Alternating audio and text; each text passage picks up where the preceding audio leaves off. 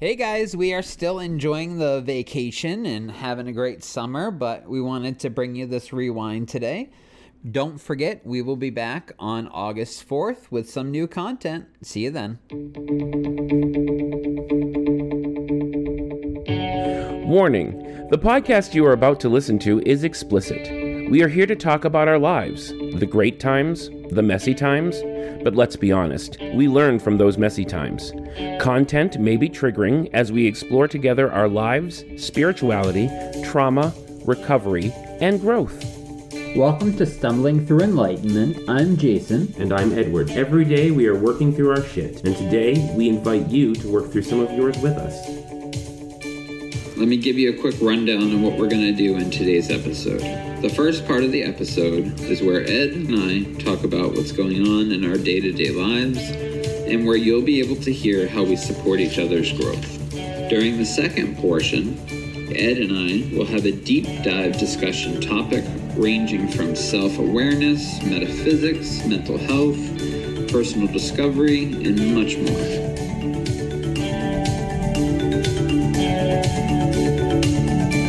So Jason, lay it on me. How was your week? Sorry, I tried that. That did not go over well at all. That was horrible. That was like a deadpan. Yeah, that was bad. In avoidance of laughing. Yeah, right. So Jason, how are things going? They're going all right. Oh, that's good to know. So I've been preparing to go on this vacation, and as vacations go for me, I get more and more and more anxious. I was just going to say, we need to clarify that by preparing, you're not just talking like physically, you're also talking like mentally, emotionally. Mostly mentally and emotionally. Yeah. Vacations are very triggering for me. I've lost a lot of jobs on the way back from them or that kind of a thing for various reasons, but so I get really anxious around my vacation, and I don't like to take a lot of vacation for that. Yeah. Or when I take vacation, I take work with me on vacation, if that makes sense. Yeah. Like I take my phone and I don't turn it off, and there'll be a check-in at one point about my struggle with that throughout the time. Right. So as the week went by preparing for this amount of time off, I'm kind of getting more and more anxious as the week goes by. Yeah. And I had this experience with a client that kind of it threw me in a way, but at the same time I feel like maybe the anxiety gave me the emotional oomph to be able to do what I did. Okay. But for the first time in a really long time, I left a client in the community. The day before I left, I had made it very clear that I had a very, concrete amount of time to this person. When I arrived at their home, it was, can you do 3 other things on top of this type of a thing? Right. And the answer was no.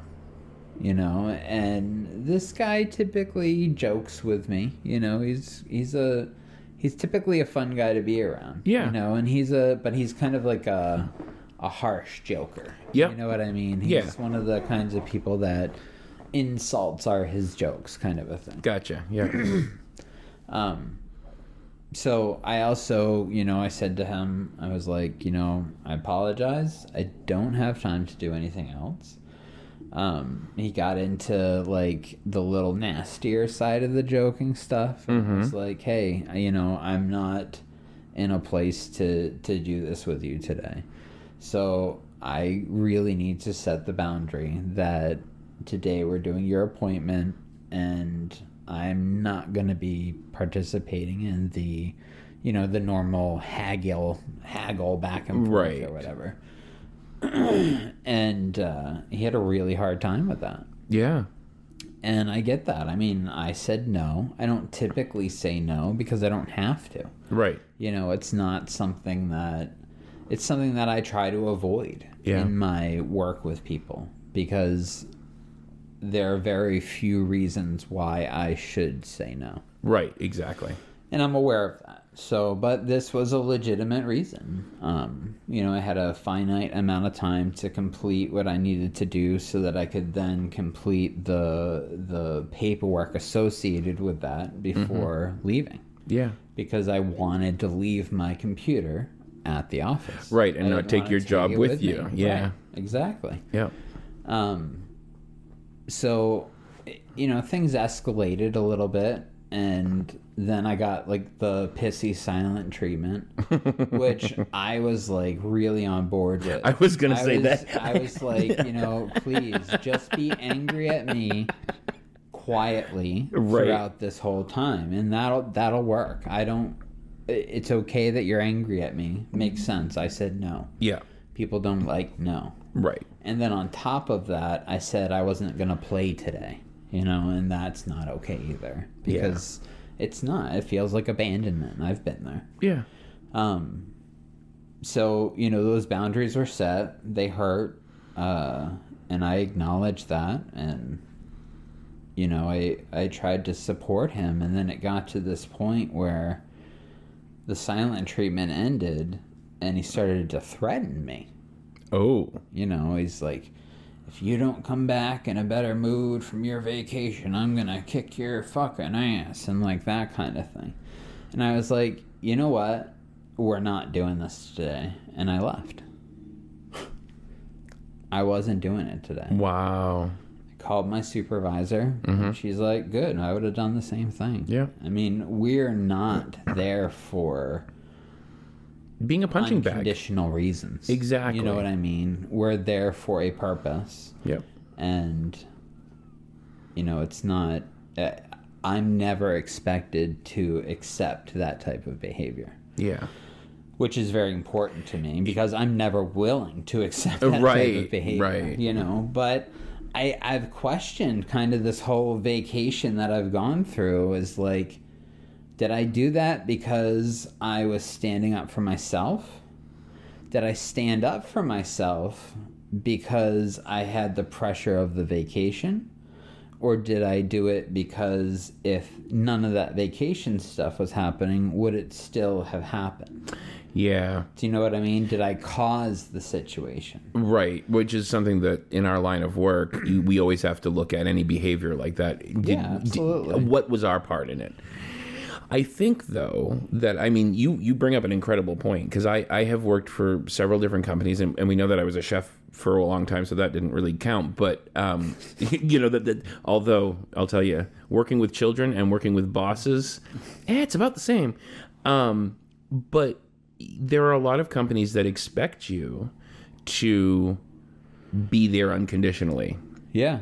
To be their punching bag. Especially with children. Yeah. Well, and children, I'm taking that one out of the equation. I just happened to mention it because, Yeah. But, I work in the residential facility and, residential care. And the company that I'm there with is very much feels like we have to be there unconditionally, and it doesn't matter if they're being our punching bag. If we're being their punching bag, we just have to let that happen.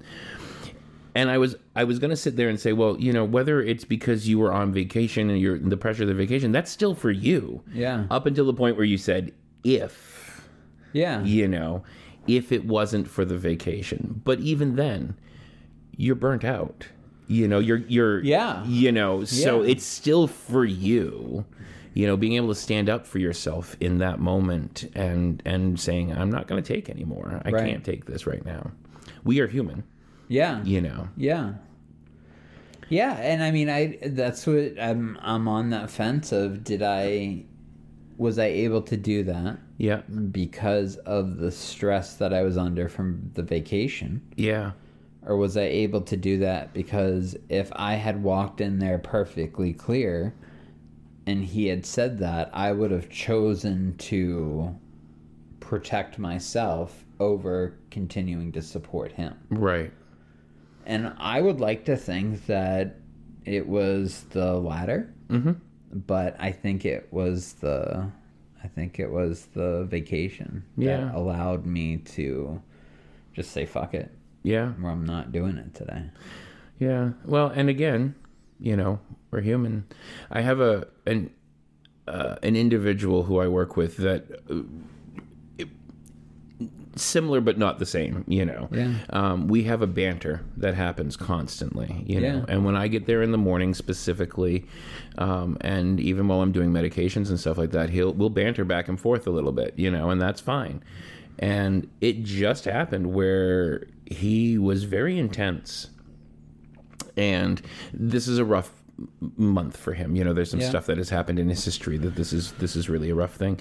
But he was very intense, and I'm like, okay, I just made a mistake. Now, I didn't make a mistake in medication. I made a mistake counting, because we inventory all of our medications in the morning, every single one of them. And I made a mistake counting, and I was like, hey, listen, I'm sorry. And I do this every once in a while where I'm like, I'm sorry, I need to concentrate, and I'm having a hard time concentrating. I'll talk to you as soon as I'm done with the medications. And I said that. I was like, I can't talk to you right now, Yeah. And he's like, well, maybe you shouldn't be listening to me. And I'm like, well, if you're talking to me... Maybe you shouldn't be listening? Yeah, maybe you should not be listening to me then. And I was like, okay, well, that's uncharacteristic. I'm like, well, if you're talking to me, I want to give you the respect, And then he kind of got a little angry. And he's like, well, if you were really serious, you'd shut the door. And so I shut the door. And you can't slam these doors because they're too lightweight. So they go whoosh, and then they start. So I shut the door, and all of a sudden I hear, oh, well, that's how it's gonna be. And then he stormed off to his room, and I'm like, well, I don't need to take this. But then when I came out, then he was apologetic. He's like, I'm sorry. I realized that you were serious when you shut the door. He's like, I thought we were just playing. I'm like, okay, that's fine. But he can be very belligerent upon occasion, and I don't have a problem taking it. But one of the gentlemen that I work with, one of my coworkers, really has a hard time with it with him specifically when he gets belligerent like that. And he's very much like you. I don't have to take this. And I'm like, sometimes it is, sometimes it's not. And there are sometimes I don't take it either, but you have to stand up for yourself. You have to definitely give yourself that space. Yeah. And you're going on vacation. I know, right? Right. I know. So, what a way to end the week. But I also think that, like I said, I mean, you're burnt out, and what a way to show yourself that you definitely needed that vacation. Yeah. That's a great perspective. Yeah. Thank you. You're welcome. It's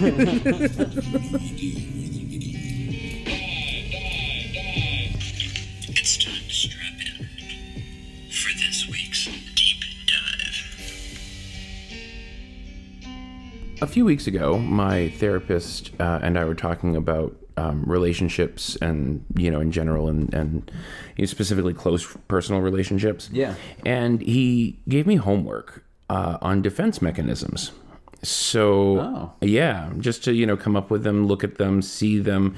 And for the most part, the homework was really just to be aware so that we could start to do the work on it. Are there specific ones that he wanted you to look for, or just whatever you... Just in general, yeah. Oh, cool. So I thought it would be a really good... topic for a deep dive because, a lot of these things I hadn't really thought about. Yeah, absolutely. So just to give a little reference, defense mechanisms were really put forth into the psychology world by Sigmund Freud and later developed by his daughter, Anna. As part of that whole piece. And there were originally 10 or 11 of them, and they have been expanded, but they are in his model. You have the id, which is basically the unconscious self, the subconscious, unconscious self. And then you have the superego, which is a partially conscious entity part of yourself. So your id is responsible for the primitive brain. It is the one that needs Maslow's I always call him Maslow. It's Pavlov's dog and Maslow. So Maslow's hierarchy of need, before self-actualization, you need comfort, you need food, sex and religion and so on and so forth.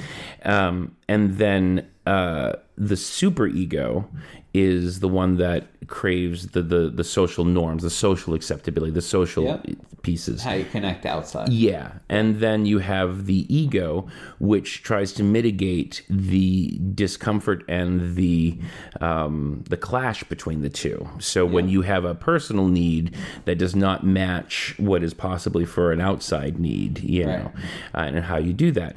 And that's... Causes cognitive dissonance. I was just saying, causes cognitive dissonance, and that cognitive dissonance is where all of these coping mechanisms come from.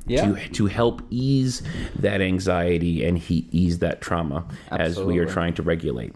So I took a bunch of notes, and then I found this morning on my computer, I found a much better explanation, and with a few extras that I really liked. Okay. So I'm going to use these because they break them up into groups. Yeah.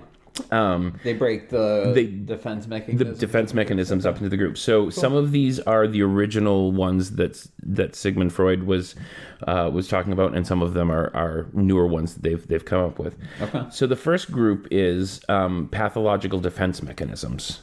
So these are the defense mechanisms that distort the experience to eliminate the need to cope, so that we can just...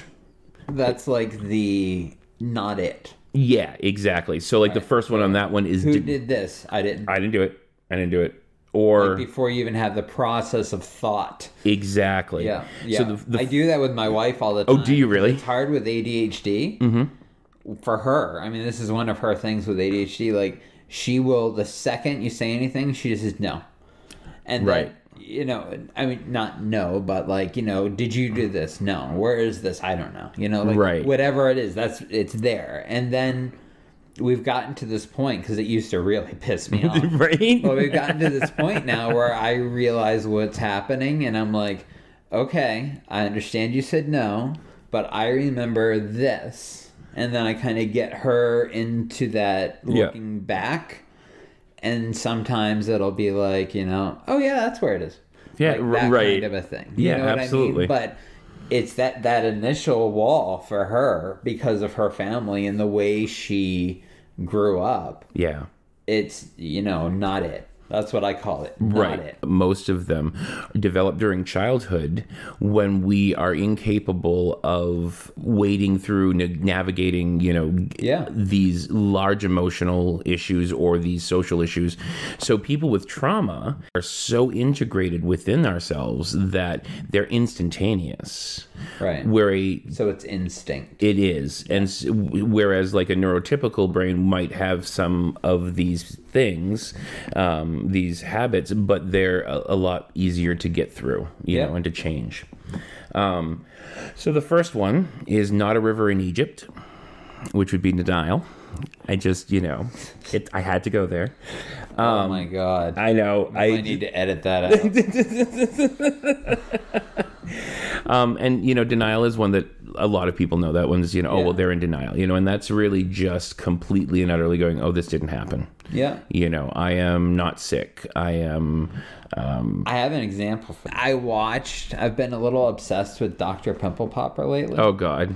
Well, no, I mean, it ends up being like a way different show than you would expect. Okay. I mean, things get popped for sure, but it's a very uplifting show in a lot of ways, and I didn't expect that. You know what I mean? Right. These people come in with these conditions that have like really made their lives impossible or hard to experience, and she fixes them. Oh, cool. Okay. And they leave with like being able to look at themselves or have some self-value, or I mean there's a lot of like heartwarming to it. Okay. But there's also pimple popping, what I mean? There's also the popping.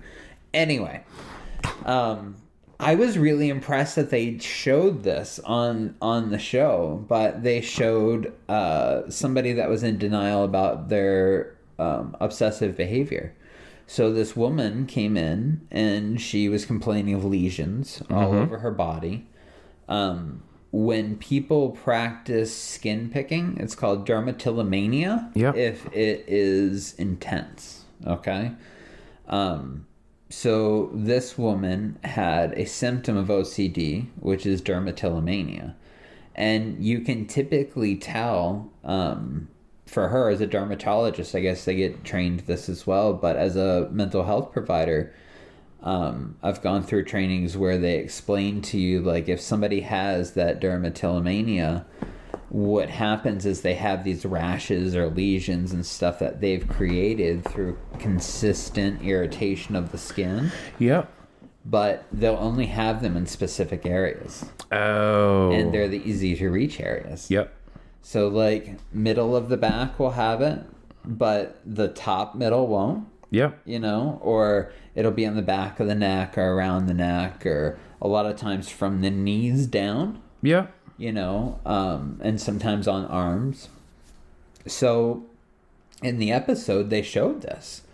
And the woman, you know, had talked prior about how, you know, she'd been to other doctors and they told her it was all in her head, da-da-da-da-da.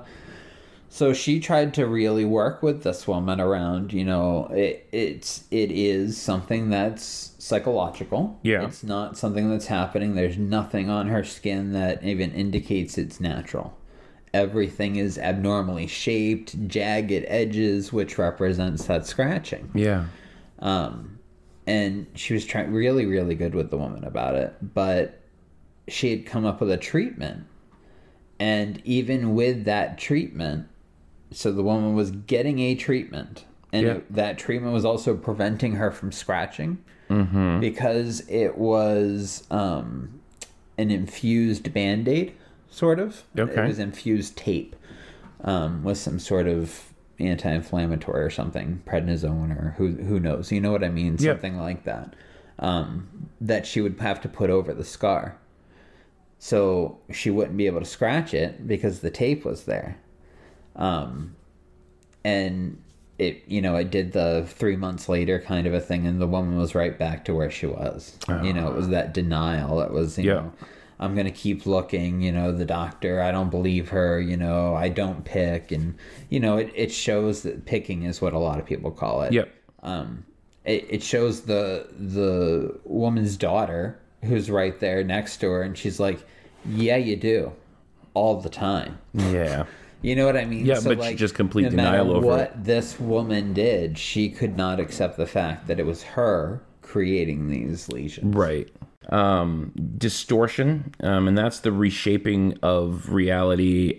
I don't do so much of the denial. I mean, I have. I mean, we all do some of these anyway, but, like, that's not a main one for me as far as I can tell. But the distortion, definitely distortion. So distortion is changing the reality of the situation in our heads to more match our narrative, or like delusional pieces and whatnot. Okay, so separation from reality type. Exactly. Okay. Yeah. So all of these pathological pieces are that. Delusional projection is just what it sounds like. You know, it's projection, and it's an offshoot of the distortion. Yeah. You know, feelings, impulses onto another person, but that does not have those. So it's not just projection, which we'll get to later on, but delusional projection. Like, oh, they're from the CIA and they're following me, that type thing. You know? Okay. All right.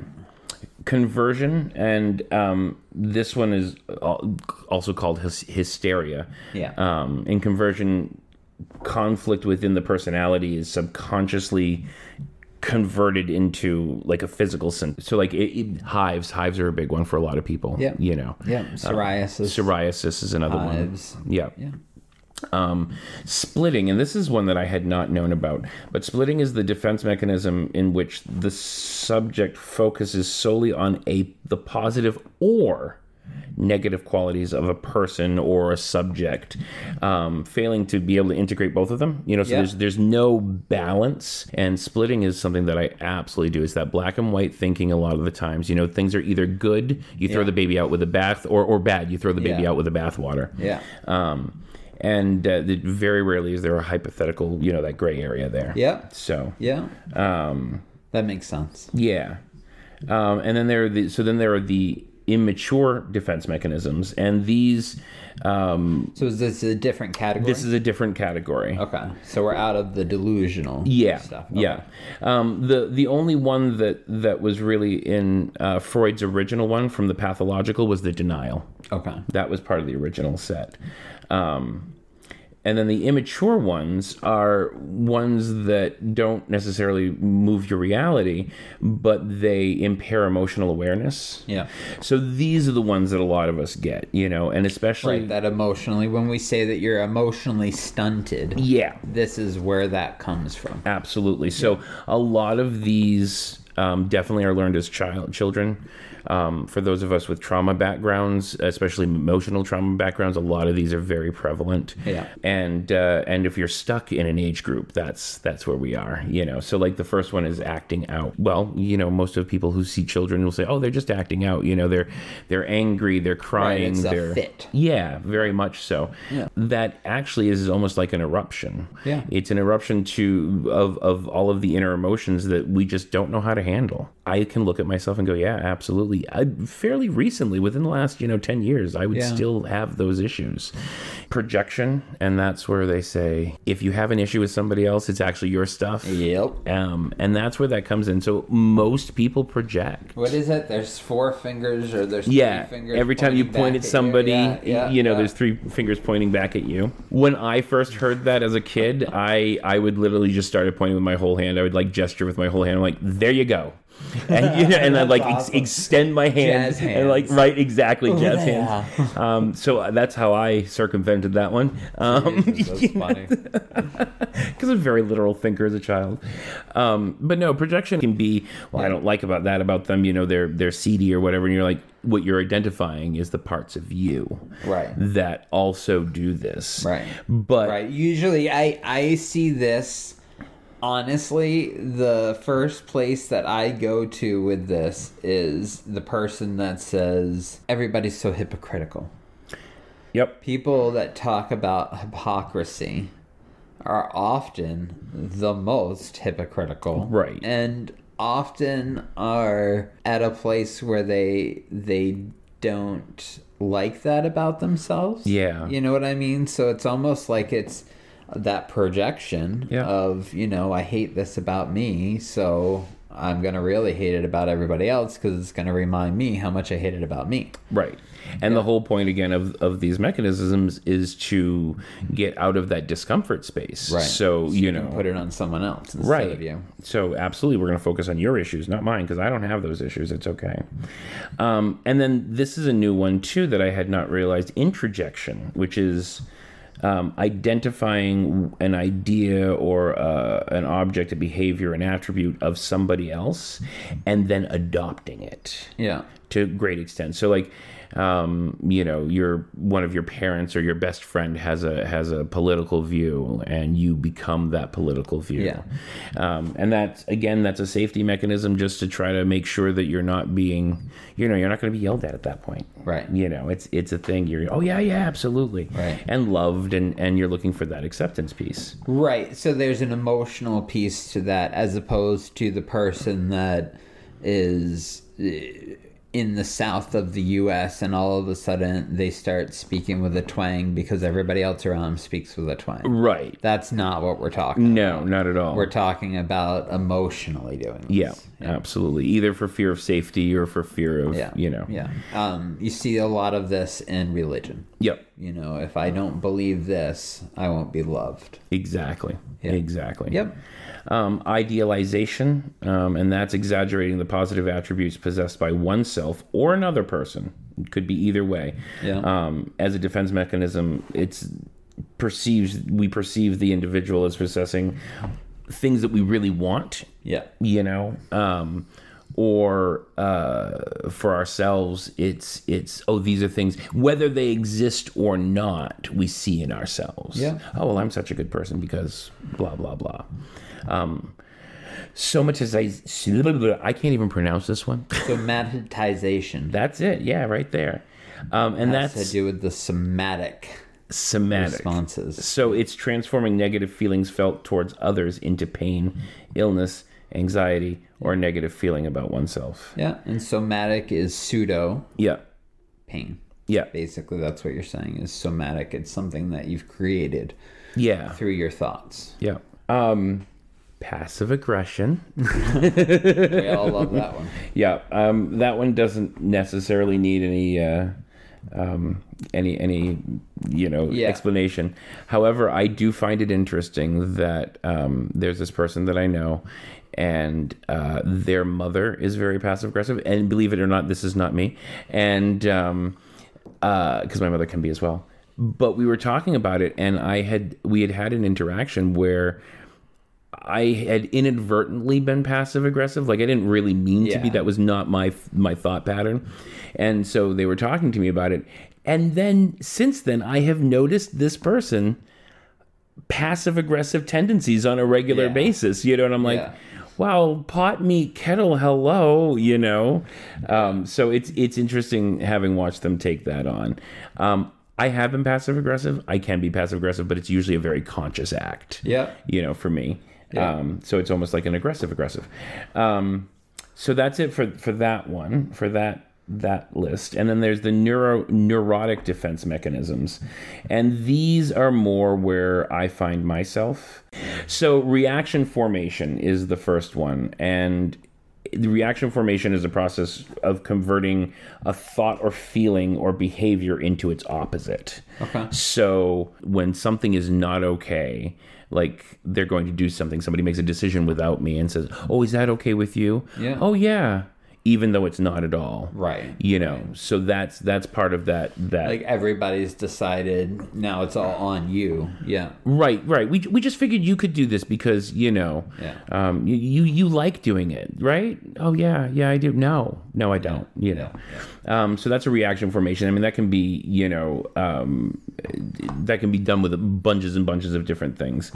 Disassociation. Yeah. I mean, that's a pretty common one for most of us. Yeah, we've talked a lot about that. Yeah. And regression. And a lot of times we see regression in children. It's a lot easier to see in children. Yeah. For me, regression usually tends to be when I am in an uncomfortable position or an uncomfortable space while growing. Yeah. I will regress back to, and I'll notice it sometimes, hopefully sooner rather than later, but I will regress to an earlier set of unhealthy coping mechanisms. Yeah. Yeah, that's that yo-yo. Yeah. That people get into in growth where oftentimes when they do that regression, that's where they give up. Yeah. And then they end up further behind than they were when they started. Exactly. Yeah. Exactly. Yeah.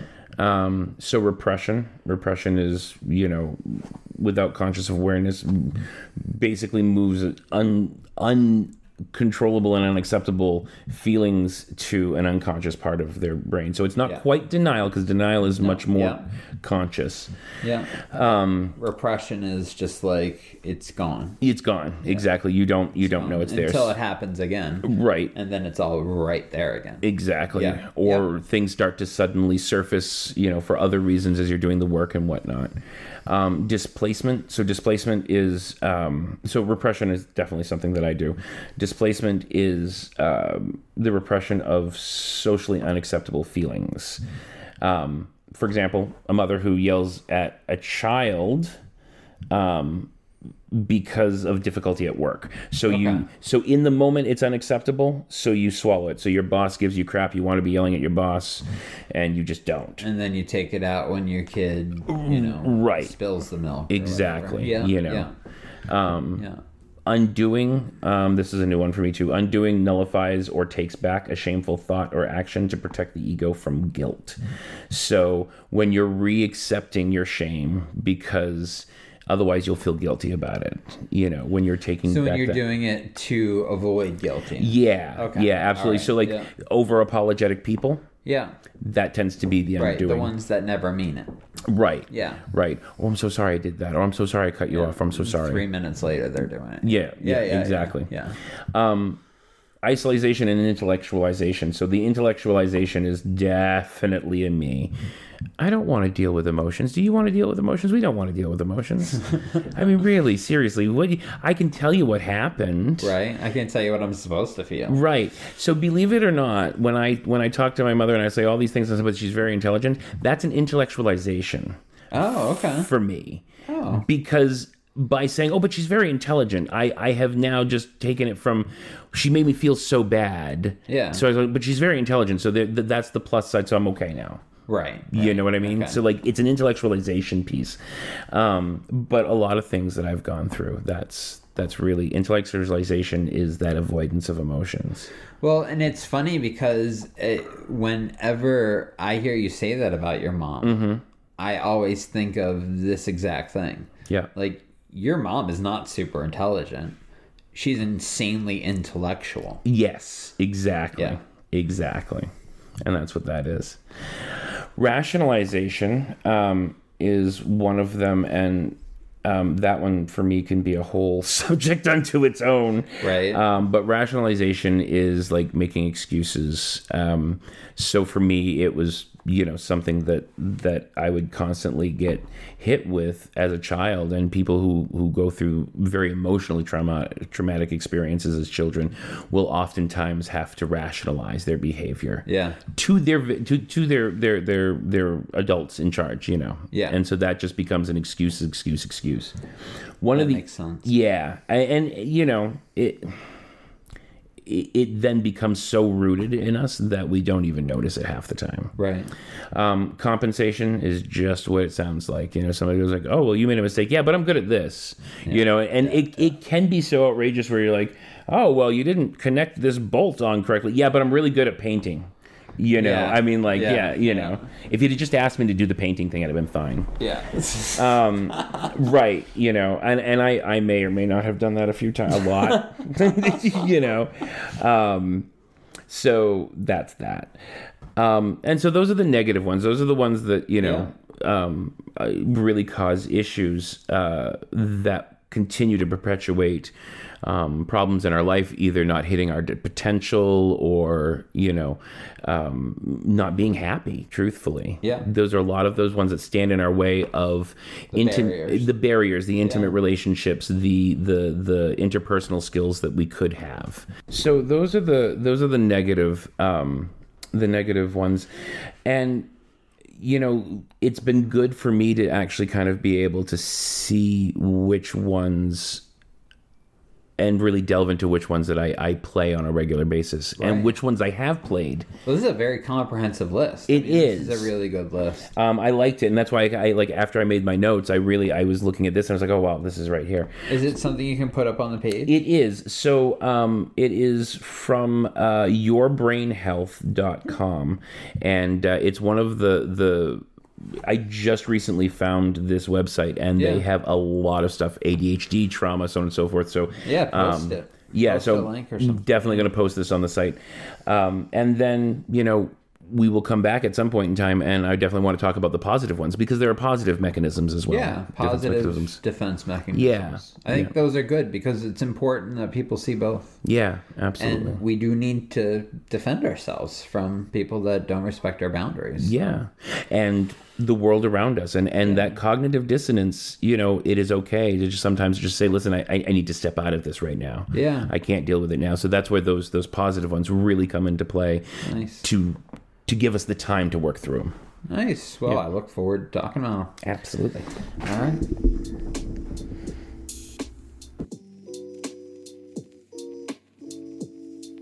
I hope you enjoyed the show today. Remember, you can always reach out to us through our Facebook page at Stumbling Through Enlightenment.